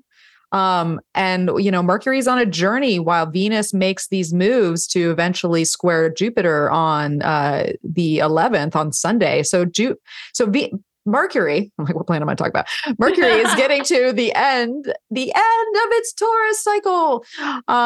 But before it leaves, it's going to be making a sextile with Neptune. So when you were trying to bringing up some of this clarity and the potential of doubt and like trying to feel these things out, Mercury's trying to work on around the 9th here on that Friday, is trying to work with Neptune around some of this energy, whether that's the doubt or the uncertainty or the visionary qualities that's tapping in, because that's a big part of realizing results. Is we have to have a vision. We have to be aligned with maybe a dream or a hope or a wish, and it's a tricky slope sometimes. Those two aspects of thinking and decision making, but. So basically Mercury is going to sextile Neptune and then move into Gemini, but make that trine to Pluto. But Pluto is going to be in Capricorn when that happens, because Pluto ingresses back into Capricorn on the 11th. The 11th has a lot going on. I have to say, Sunday, June 11th, it's ripe with activity. So, how can we add that mercurial piece into maybe what Venus is experiencing? And also that trip of Pluto moving back into Capricorn, that's big news too. It really is. This is such a moment just because, I remember months and months ago, me, on solar or on Astro Gold on my phone, like going by the minute, like who moves into where first, because it's so close. And all the while we've had Venus just square the nodes of the moon. So we have another kind of wobble point, another moment where there could potentially be kind of an overcorrection if, Venus is kind of like, I'm like dizzied by the seeing both sides of things, et cetera. But it's interesting that Mercury is the planet that gets that very first aspect to Pluto once it's back in Capricorn. That feels like Pluto is like, you know what? I'm trusting you to deliver this message. Once you pick up your speed, when you're in your home sign, when you're making these sextiles to Venus and Mars, et cetera, there's this feeling of like Mercury was meant to be there to receive that. And as far as Pluto moving back into Capricorn, anyone with late degree cardinal placements, has a very good idea of what Pluto and Capricorn has been related to as far as the themes in their lives, and planets making these, ingresses backwards through the signs to dip back into where they've spent a lot of time often feels like a period of time where it's like, there's still stuff about this storyline that needs attention. It's not completely over yet. So it's like, with all this pushing for results or a desire for results or for making a breakthrough and maybe having a breakthrough, there's also this sense of like, don't forget, like there's this other stuff and it's still like your stuff. Whether that is a little bit of heaviness or lessons you've learned or are still learning, that are Plutonian in nature, that do have these really deep roots and relate to your personal power and the way that you wield it. That's a really interesting set of timing there. Just that brief little window where then Mercury zooms into Gemini with a lot more mobility. Yeah, it is, and I mean, that's Mercury's role, right? Mercury was entrusted by Pluto to be the psychopomp that delivers the message, right? And the 29-degree and 59-minute message, like talk about like the most like pregnant message of like, okay, seriously, and when you were talking, it made me think about, Pluto moving back into Capricorn here, these late degrees. It's kind of like when you move house and you've got all the furniture out, but you got to come back and you got to deep clean, everything so you can get your deposit back, like. Yes, I hate that part. And so then you're like, okay, well, everything's kind of moved out of here. I've done like a lot of the work here, but like all the like what's left and like the grime and the lived in aspect that still needs to be like buffed out and sparkled clean, so that when Pluto fully moves from Capricorn in 2024, though, we will have left that apartment sparkling, spick and span, and we will get our deposit back from since 2008. And all the energy that we have put into that time. But Mercury coming through, like, look at the moon too, that weekend, right? The moon in Pisces sort of like tapping into this transit of Mercury and Pluto and Neptune. All why Venus is, because Pisces is a sign of Venus's exaltation too. So it has some Venusian ties there. So, which actually I ain't mad at a Pisces moon coming around with some of this energy, right? Because it feels like that. Oh, and I think I glossed over that this is last quarter, right? This is like the last quarter on Saturday. So this is another very significant turning point that's taking place, not only in the lunar cycle, but just in this transition cycle that we're talking about, and this mutable, duality and what's shifting and the potential Mercury's message, Venus feeling it out, getting ready for her whole dance with Jupiter in retrograde motion. Like this is a big moment, the weekend of the 10th and 11th of June. These, there's always kind of that sense of like, it's a check-in point with the quarter, what am I thinking of? Last the quarters quarter. Of the, yeah. There's always just any quarter. Sense, yeah. Right. But it has this really unique feeling with them all being in these mutable signs leading up to a mutable new moon.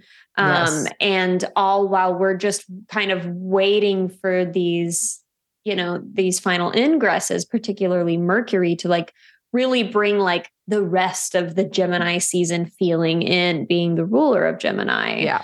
And it'll just be interesting. That first quarter was in Virgo. It was like, okay, what are we cleaning up? What loose ends are we tying up?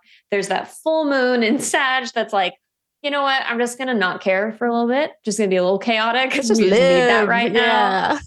And then it's like, okay, but how do you really feel? Like Feel. reconnect to the feeling element with that last quarter in Pisces. Yeah. And yeah, It's very internal. It's very, it is very yeah. internal. It's a big moment, but it's, you know, you might not see fireworks out in the sky. It's more Sure. like internally, you're like, oh, my life is changing. How do I feel about this? What am I envisioning? Like, Exactly. what do I need to cry about it a little bit? You know, like, Yes. weren't you doing a series a while back where you were talking about each moon and its crying point? Yeah. Like, just, I loved Yeah. that. That Just was so what funny. you're crying about for the, yeah. Yeah. Yeah. Crying is one of Oh, my other specialties. geez. Oh, I love a good cry. It doesn't come every day, but you know, so that True. Capricorn moon, when it gets to a point, it's like the Cancer sun comes out. And I'm like, whoa. You Yep. know, I found like there's something to be said, at least for me, it was like Capricorn moon, public crying. Like I kind of hold it back. And then if I'm going through something and someone says the right or the wrong thing, and then all of a sudden it's like the dam bursts for everyone to uncomfortably see it. And I'm oh, don't look at me. I'm just going It's through like a moment.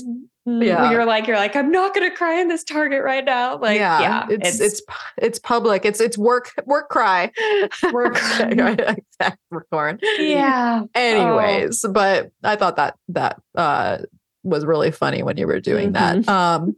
So all right, so we're gonna get past this internalized moment, right? And we're gonna get Mercury into Gemini with a moon in Aries, right? Talk about like a shift. Monday, June 12th, you know, we're like, okay, we got our mind, we're mind's working, it's going fast, it's entertaining all these ideas. We're on to we're like, what's fresh? What I'm feeling like the beginnings here, and I'm inspired, and like let me attack life, you know, like kind of has Yeah. that vibe, you know, the moon trining Mars too, Oh, and yeah. that Leo energy. So yeah, what's kind of the pluses of Mercury moving into, well, here's the thing. Let's look at the pluses of Mercury moving into Gemini. Totally different vibe. Just we'll have a couple bullet points with that. But also let's think about Mercury you know, making its first aspect to a square with Saturn. So let's add that in, because, you know, Mercury's kind of mirroring the sun's moves from earlier in the season. Yes, exactly. You know, I don't hate this. Usually, I really don't hate this. It has sort of a healthy skepticism vibe to me, to where it's like we might get a little more dryness from Mercury and Gemini. I think it's really easy to imagine Gemini as this very excitable, very curious kind of figure, which can absolutely be true. But there's kind of like a different expression where it can be like, okay, I really want to know, like I'm reading all the footnotes. I'm going to read every single footnotes, and then I'm going to go look up those sources, like wants to really verify. And I wonder if the square from Saturn will bring in a little bit of that to the classic Mercurial Gemini curiosity, to where it may be quite tempering in a good way. It could also, you know, and Saturn in Pisces is unique. This is belief related. It's not just, you know, a Saturn in its domicile, the very critical, like final fact checker kind of energy. It's this interesting mixture of kind of both. But when I think of Saturn and Mercury together, sometimes I do think about the ways in which both these planets differ from Jupiter's optimism and can lean a little more towards skepticism or even pessimism.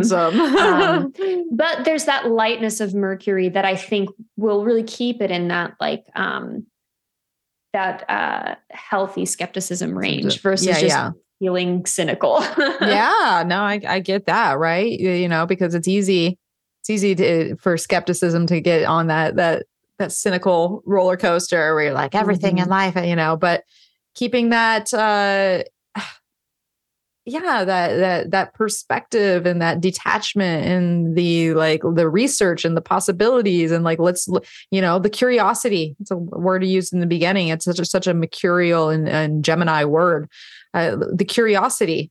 And how can we maybe solidify our curiosities and work on what's really important to Right. us? Because if we're having this like internal moment with the Pisces, last quarter, it sets us up for this week that is actually rather inactive as we get to the last quarter in the balsamic phase. But really the only thing that's going on is Mercury getting situated in Gemini and then moving all week to this square with Saturn. And when we start to look at just the rulership placements of all the planets right now, Mercury being in Gemini is going to defer every single planet at the end of the day to that Mercury in Gemini. So Mercury has a big upper hand right now as far as the planets are concerned, which I think is really helpful in piecing things out that are important. And these Saturn stories, right? Because Jupiter's getting closer and closer to making the sextile with Saturn. And so this is big, these are opportunities for these larger story cycles that are taking place. And we need to be in the right frame of mind and looking, at things practically and like form based and creatively and having curiosity and doing the work it takes to really get the information that we need. Right. Sometimes information isn't like, oh yeah, I looked and then I got that, right away. Sometimes you got to dig. Sometimes you got to, get a little subterranean and you're like, got to get in there and piece it all out.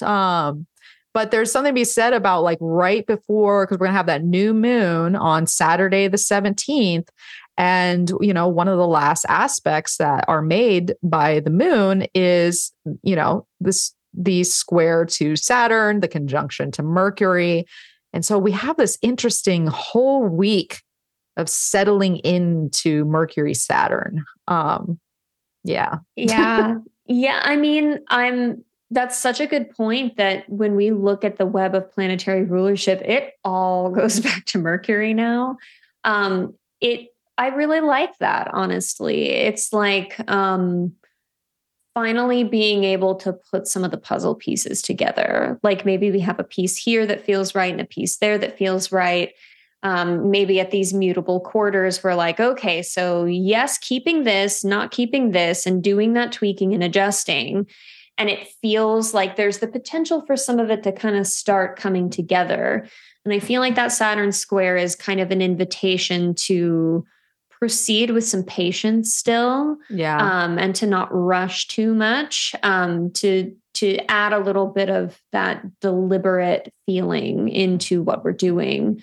And this feels really good to me. Like it's not the most active week or the most dynamic, but I like the way it's shaping up before this new moon and sextile these Leo planets too. It's just, that's right. like Absolutely. Right. We see Mercury hanging out with Venus. They're like, you know what, I feel like, that's a thing right now, actually, today, as Joe and I are talking. Mercury retrograde is sextiling Venus from Taurus and Cancer here today. So this is the next sextile that we're talking about right now. But no, I love that. Like it does have has a really workable signature that just feels sort of aligned and active but still patient, but informed with the self. And like there, it feels like we can get some things done from just like an informative strategic standpoint, as we close down and wait for that new moon, which is a very interesting new moon. Yes. Workable is the perfect word for it. Like it just feels really workable. And I'm looking forward to it. It feels nice. Yeah. So what was that? The week of June 12th, which pivots us into, this slow moving aspect of the sun getting ready to square Neptune. Like that's a big part of this too. Which I think that's where really Mercury is helping Yes. with its Gemini placement, to like back to what you were saying, that healthy skepticism, Mm-hmm. healthy skepticism within certain uncertain factors. There's still an uncertainty at play here. But life is uncertain. Life is a great mystery. Definitely. It is never 100% certain. I mean, sometimes certain situations are, but that doesn't last for long. Right. um, and so it pivots us to this new moon in Gemini on June 17th on Saturday. It might be early on Sunday, depending on where you live, but there is going to be the new moon at 26 degrees and 43 minutes. Just very conveniently square to Neptune, which, we got to pull back and think about. Since 2020, this little spot of the zodiac has been so activated, with first Venus retrograding there, then Mercury retrograded there, Mars just retrograded there from these same degrees. And now we got a lunation that is squaring this energy with Neptune. So it's not like we're totally new here, but now it's bringing the big dogs, it's bringing the luminaries to this point. And yeah, thoughts. Yeah, that's such a good point, that this area of the zodiac specifically has just one after the other had astrological events happening there. And with the most recent being, Mars retrograde. And I wonder if this might be an area that's kind of raw from that still. Like that Yeah. felt very like chafy, that whole retrograde. Chafy, yeah. I'm just like, yeah, we're just like kind of wearisome in a lot of ways. And so I wonder, I wonder how that's going to inform what kind of seeds we'll be planting in this place. And there's the square to Neptune also conveniently located. Yeah, right. At 27 degrees of mutables. It's a time where this loose separating Saturn Mercury square feels like kind of a blessing, where it's like, okay, don't get too swept up in your thoughts. Don't get too swept up in all of your plans. Like, make sure you stay grounded in where those thoughts are coming from. Or it may feel a little bit like, just because Neptune often feels this way, of kind of like, okay, I'm at this sort of square one of a new cycle. And I'm like, what is it that I'm wanting to be planting? Like, it could feel like a feeling of relief after kind of making it through the retrograde. We made it through the first spurt of Pluto in Aquarius, and being like, now that I've, put up such a fight for all these desires I have and things, it's like, if things do open up and become more possible, suddenly it can feel like a different world, where you're like, well, now that I can actually have this, like, is that what I want? Like, what do I want? And I wonder if that might be a little bit of the Neptune part. And that Venus getting closer and closer. So what do I want? Exactly. And realizing, I do want to be sure. And it's not as straightforward as it felt when I was experiencing a lot of contrast between, this thing that has been happening and this thing that is presently happening. So it feels foggy to me, as is very appropriate for a lunation with Neptune, involved. Which it's so interesting within the signature too, because one of the things that I probably should have highlighted about Mercury squaring Saturn this whole time and getting to this new moon is the new moon, same day as the new moon, right before it happens, Saturn goes retrograde. So Saturn's stationing this whole time too. So that's adding to, more of our Saturn story as well. And this interesting play between Saturn, the Neptune energies, the mercurial energies, the solar energies, Venus and Mars who are playing into the solar energies, like there is. So Saturn could have, but once again, Mercury coming back, being the messenger and transferring what's stationing Saturn's like, hey, we need to You pay attention to this, and then we take it in to the Neptune component of where there can be the uncertainty, but also the very visionary quality too. And that's the tough thing is like, do I believe in the vision? Do I not? Is this practical? Does it need to be? Like there's exactly. Yeah. And is it practical? Does it need to be? Like those two questions are so, they're so connected to these Mercury Neptune stories in general, especially when we have Mercury and its domicile. And, I'm thinking too about Jupiter in Taurus and, the co-presence with the North Node is one thing, but that's going to shift. In July, the nodes won't be in Taurus and Scorpio anymore.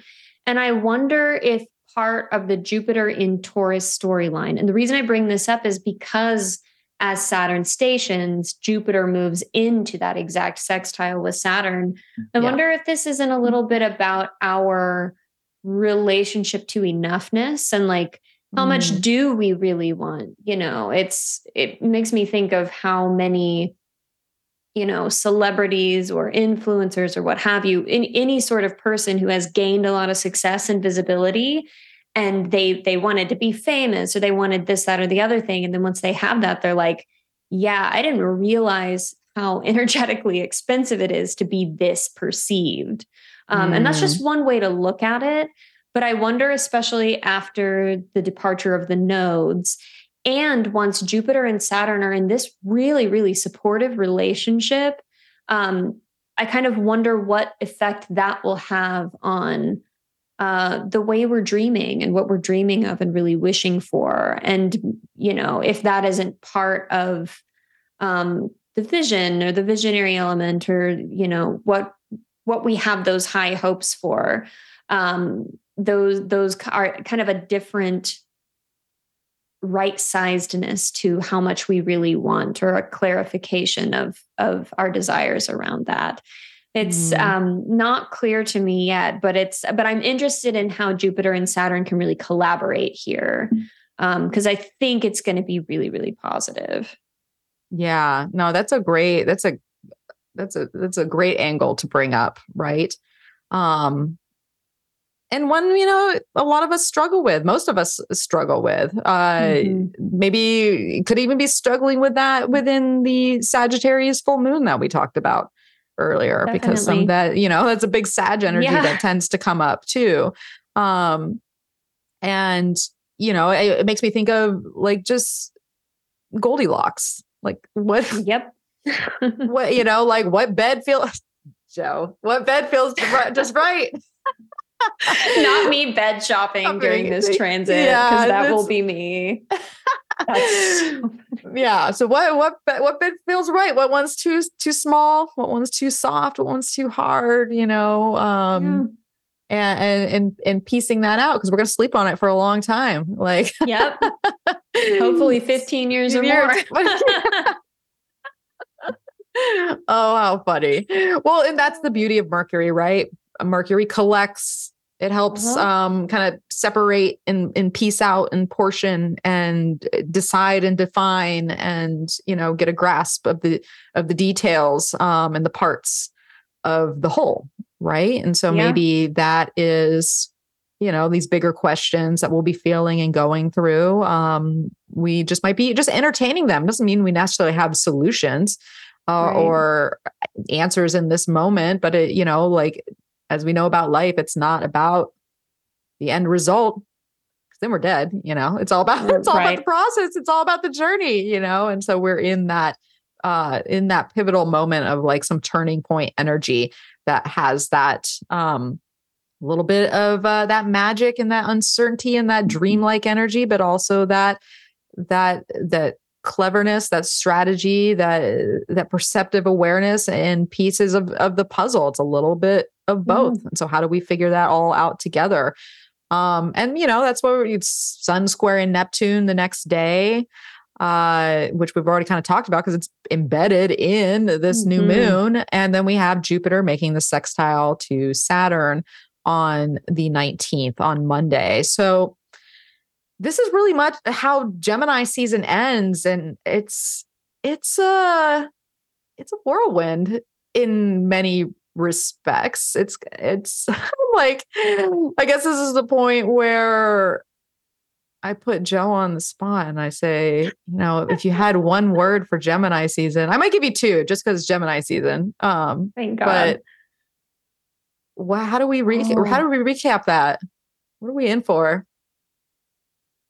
Man, this question is so hard. It's like when people are like, what's your most favorite food? I'm like, I have so many. First word that comes to mind is usually the best one. That's true. It just feels like honesty is really integral during this whole thing, because it's like being super honest with yourself can be the foil for like not only over rationalizing, but getting like a little too in your feelings in a way that's messy rather than intuitive. Honesty can cut through so many things. And I think, while so much comes back to Mercury during the end of Gemini season, a lot depends on those Leo planets too, and Venus in Leo. So that's what I'm going with. That's great my word. Decision. Yeah. I think that's a great word. Yeah. Let me feel it into it. What wants to come up?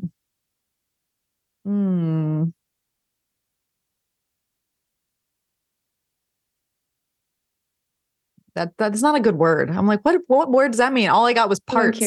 I'm like, parts. What does that mean? What does that even mean? Parts. All the many moving parts, the puzzle pieces. That makes me think about paying attention. Like sometimes we get stuck on like the wholeness and the big picture of everything. But if we just piece it out and work on a part, like just work on one part, and especially if we're getting through this like stuck, like just work on one part. I'm just gonna say that over again. Work on one part, people. Like it doesn't have to be this like full on like everything changes and we're into this new thing. It's just like put the energy in one place and work on one part for as much as it feels right. And then you can move on to the next part, which might sound like common sense, but sometimes I feel like, and this might be just in my own life where I don't do anything because I'm so overwhelmed, Mercury, Jupiter conjunction and Leo with the big picture that I can't actually like get to the parts to like do what's necessary here to then move this here and then do that there because I'm overwhelmed. That's a word we didn't talk about with Neptune. I'm overwhelmed by the larger piece of it. So yeah, maybe that can stem out to compartmentalize, like work with your story, but yeah, work on a part, and start there because it'll move you forward. Like you don't have to fix everything, the whole thing all at once. I really like that. Actually, that feels very fitting. I'm gonna keep that in mind for Gemini season. All right. So, work on one part and stay honest with yourself while you're doing it. Yep. And you're going to be in a good spot, right? That's what we got. Yes. So, oh my gosh, Joe, it's always so fun talking to you. Where can people find you? What do you got going on? Tell the folks. Let's see. Okay. So you can find me at joemakerofways.com. I'm also at joemakerofways on Instagram and Twitter, although I'm not on Twitter much these days. It's mostly the gram. I have a couple things coming up. So my booking opens for clients once a month, usually at the end of the month. I may have a few spots opening the end of May before I open for June. So keep an eye on my socials for that. You can also support me on Patreon if you want to do early booking, if you want to participate in a really nerdy Discord that I run. There is a whole channel for Lord of the Rings memes, obviously. Yeah, of course. But I'm also working on a project that I'm not sure when you'll be releasing this episode, Mel, but it may be out soon around the same time. some people are aware that I have written a guide on how to do astrological elections for your haircuts, like cutting your hair by the moon, but like really juiced up. So Leo. I know, right? It's like I can't escape it if I tried. But I'm going to be releasing a monthly guide of the best elections for all your hair needs if you don't want to do all that legwork yourself. And since most hair elections really center like Venus and Jupiter, they're also good for like a whole slew of other kind of cute activities that center around really caring for yourself and anything aesthetic related and just kind of a lighthearted electional astrology type of thing. That. Low stakes, but you can still align it with the astrology to see if you can boost your results a little bit. So that's a fun little side project I'll be releasing. Hair is everything. Hair is everything. Think about how you feel when you get out of that chair. Yeah. And you just got pampered. You got a good cut. Maybe you got it colored. Maybe you put some gloss in. I don't know what you're doing, but there's so much power in the hair. Really is. There is. And so all you hairdressers out there, and I know there's some of you that listen, this would be a great thing to sign up for. Just even like boost your own energies with your like clients and and maybe just by chance you're like super packed, you're super booked on those days that just happen to be, because magic works in real time, even if we know it or not. It's so funny. Absolutely. The number of times I've just booked a hair appointment when my stylist is available, and then it was like a really good cut or style or whatever, and I look at the astrology and I'm like, oh, the astrology elected me. So yeah, it's funny how those things work. But yeah, I should be shaping that up to release around the 22nd of May. So this will be out by then. So go check it out.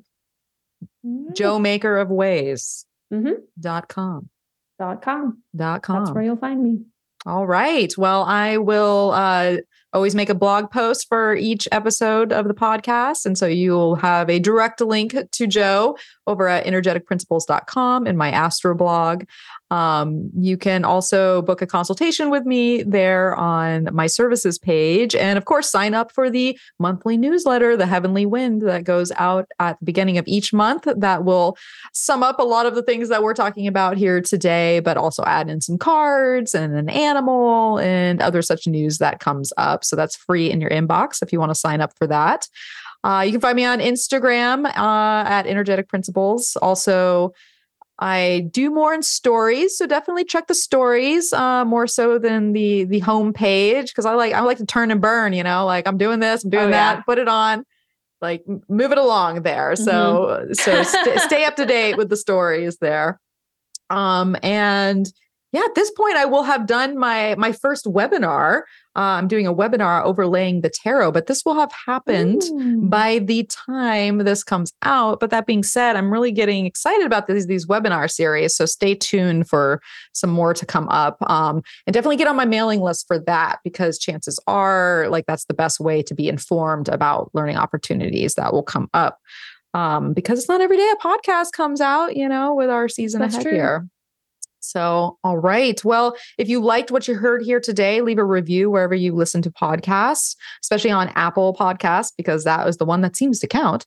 And also, if you're watching this on YouTube, leave a comment below. What do you think is going on with Gemini season, or some of the aspects that we talked about here today, like Jupiter in Taurus or Venus getting ready to retrograde in Leo? What's your take on that? Because we'd love to hear a little bit more from you. And also share it with a friend. Sharing is caring. Spread the good word, and get the, it's helpful. What we do here, it's long, drawn out, a little detailed, but it's helpful. Oh yeah. So share it with a friend. So, all right. Well, Joe, it is always such a pleasure to host you on the podcast. I enjoy it so much, and I can't wait for you to join me again. Oh, yes. Thank you so much for having me back. I always look forward to this. It's such a blast. I love our Leo synastry that we have. It always works so well. Little solar ping ponging, right? We're just bringing the light, folks. We're just trying to bring the light. Yeah. Oh, yeah.